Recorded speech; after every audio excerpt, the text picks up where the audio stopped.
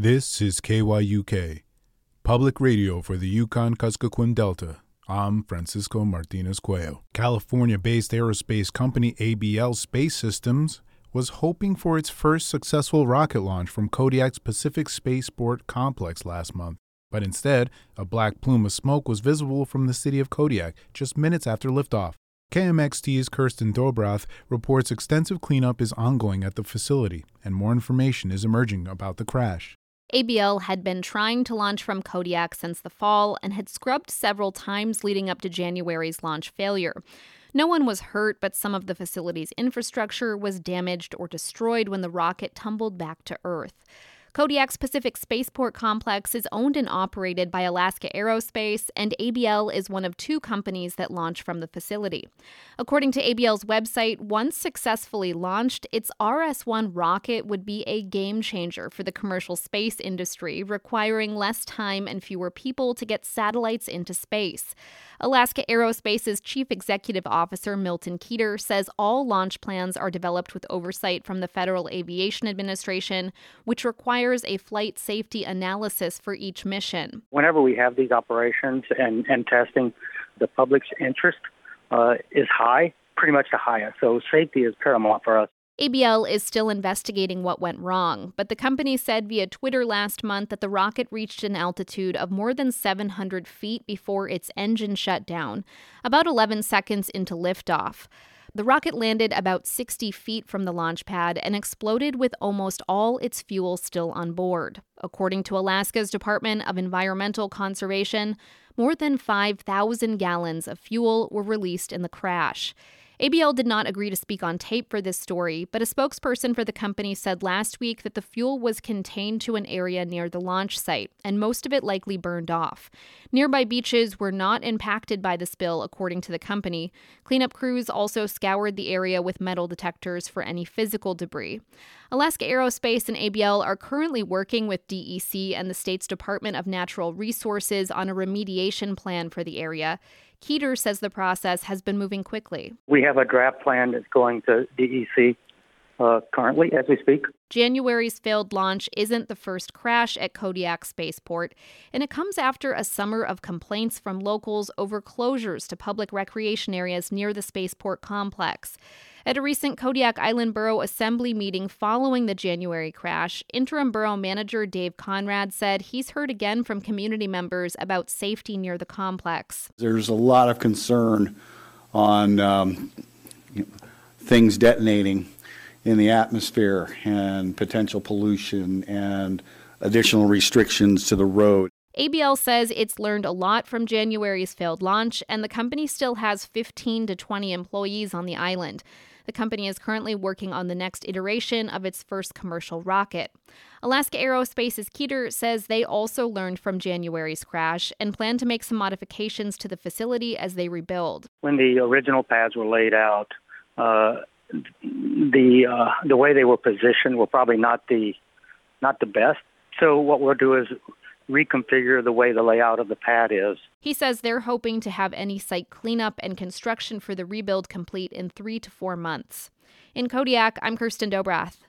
A state-funded scholarship program to encourage students to stay in-state for college reported its lowest eligibility numbers last year since the program began in 2010. There are a number of barriers students face to becoming eligible for the Alaska Performance Scholarship, and lawmakers are hoping to lower them this session. Alaska Public Media's Kavitha George reports. The Alaska Performance Scholarship, or APS, is a merit-based program that funds post-secondary education for Alaska students attending school in-state. Students who take the scholarship are more likely to stay and build a career in Alaska than those who don't, according to a report released this month. We know we have a workforce shortage. We know we want our students to stay in-state. And this is a solution to that. That's Representative Andy Story, a Juneau Democrat.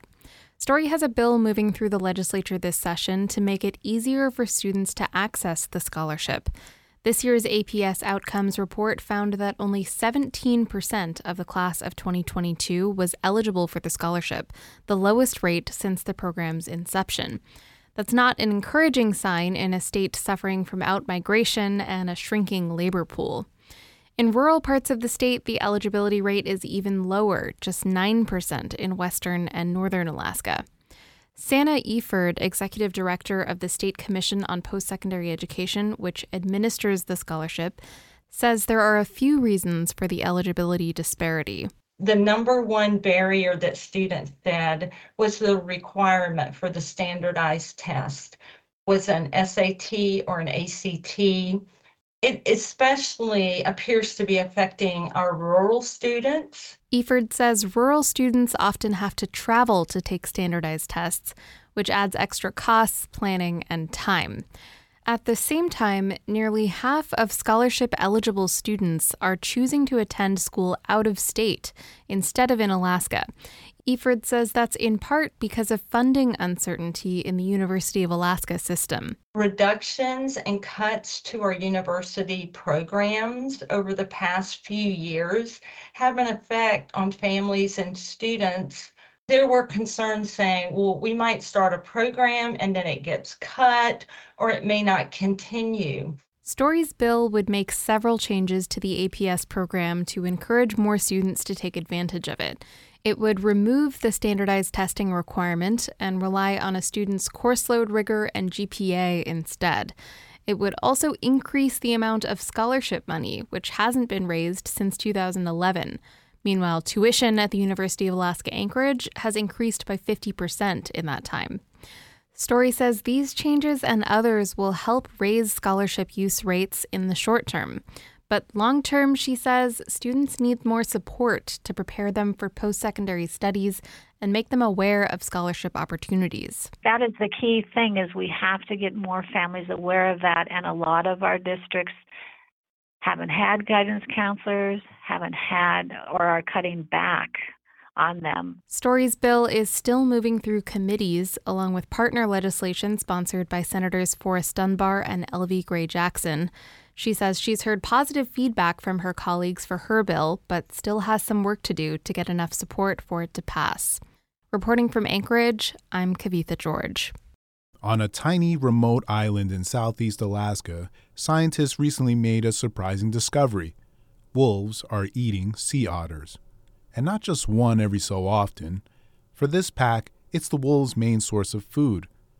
Coast Alaska's Angela Denning has this story on a study that's making waves in the scientific community.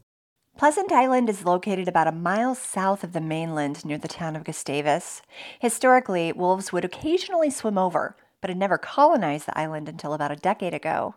This pack of wolves really defied all of our predictions. Gretchen Roffler has studied wolves in Southeast for 8 years, and she's the lead author of a study published in January on the island's wolves. This new pack killed all the black-tailed deer on the island, a favorite meal for Southeast wolves. They're a territorial species, and an established pack was back on the mainland, preventing a return. Roffler and other scientists assumed they would die off from starvation. But instead, what we found was that the wolves stayed on the island, and they continued to reproduce annually. But how? The island is small, just over 20 square miles. What were the wolves eating? Nearby residents in Gustavus noticed new wolf activity on the island where they would hunt deer and pick berries. Greg Streveler is one of them, and his first thought was, Uh-oh. Streveler is a retired ecologist with the National Park Service and has studied the area's land and animals for over 50 years. The uh-oh was, you could see what's coming.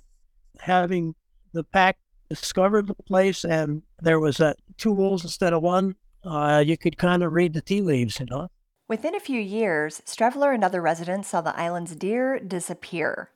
So the scientists stepped in and began to gather data. In 2015, they counted 3 wolves. A year later, there were 10.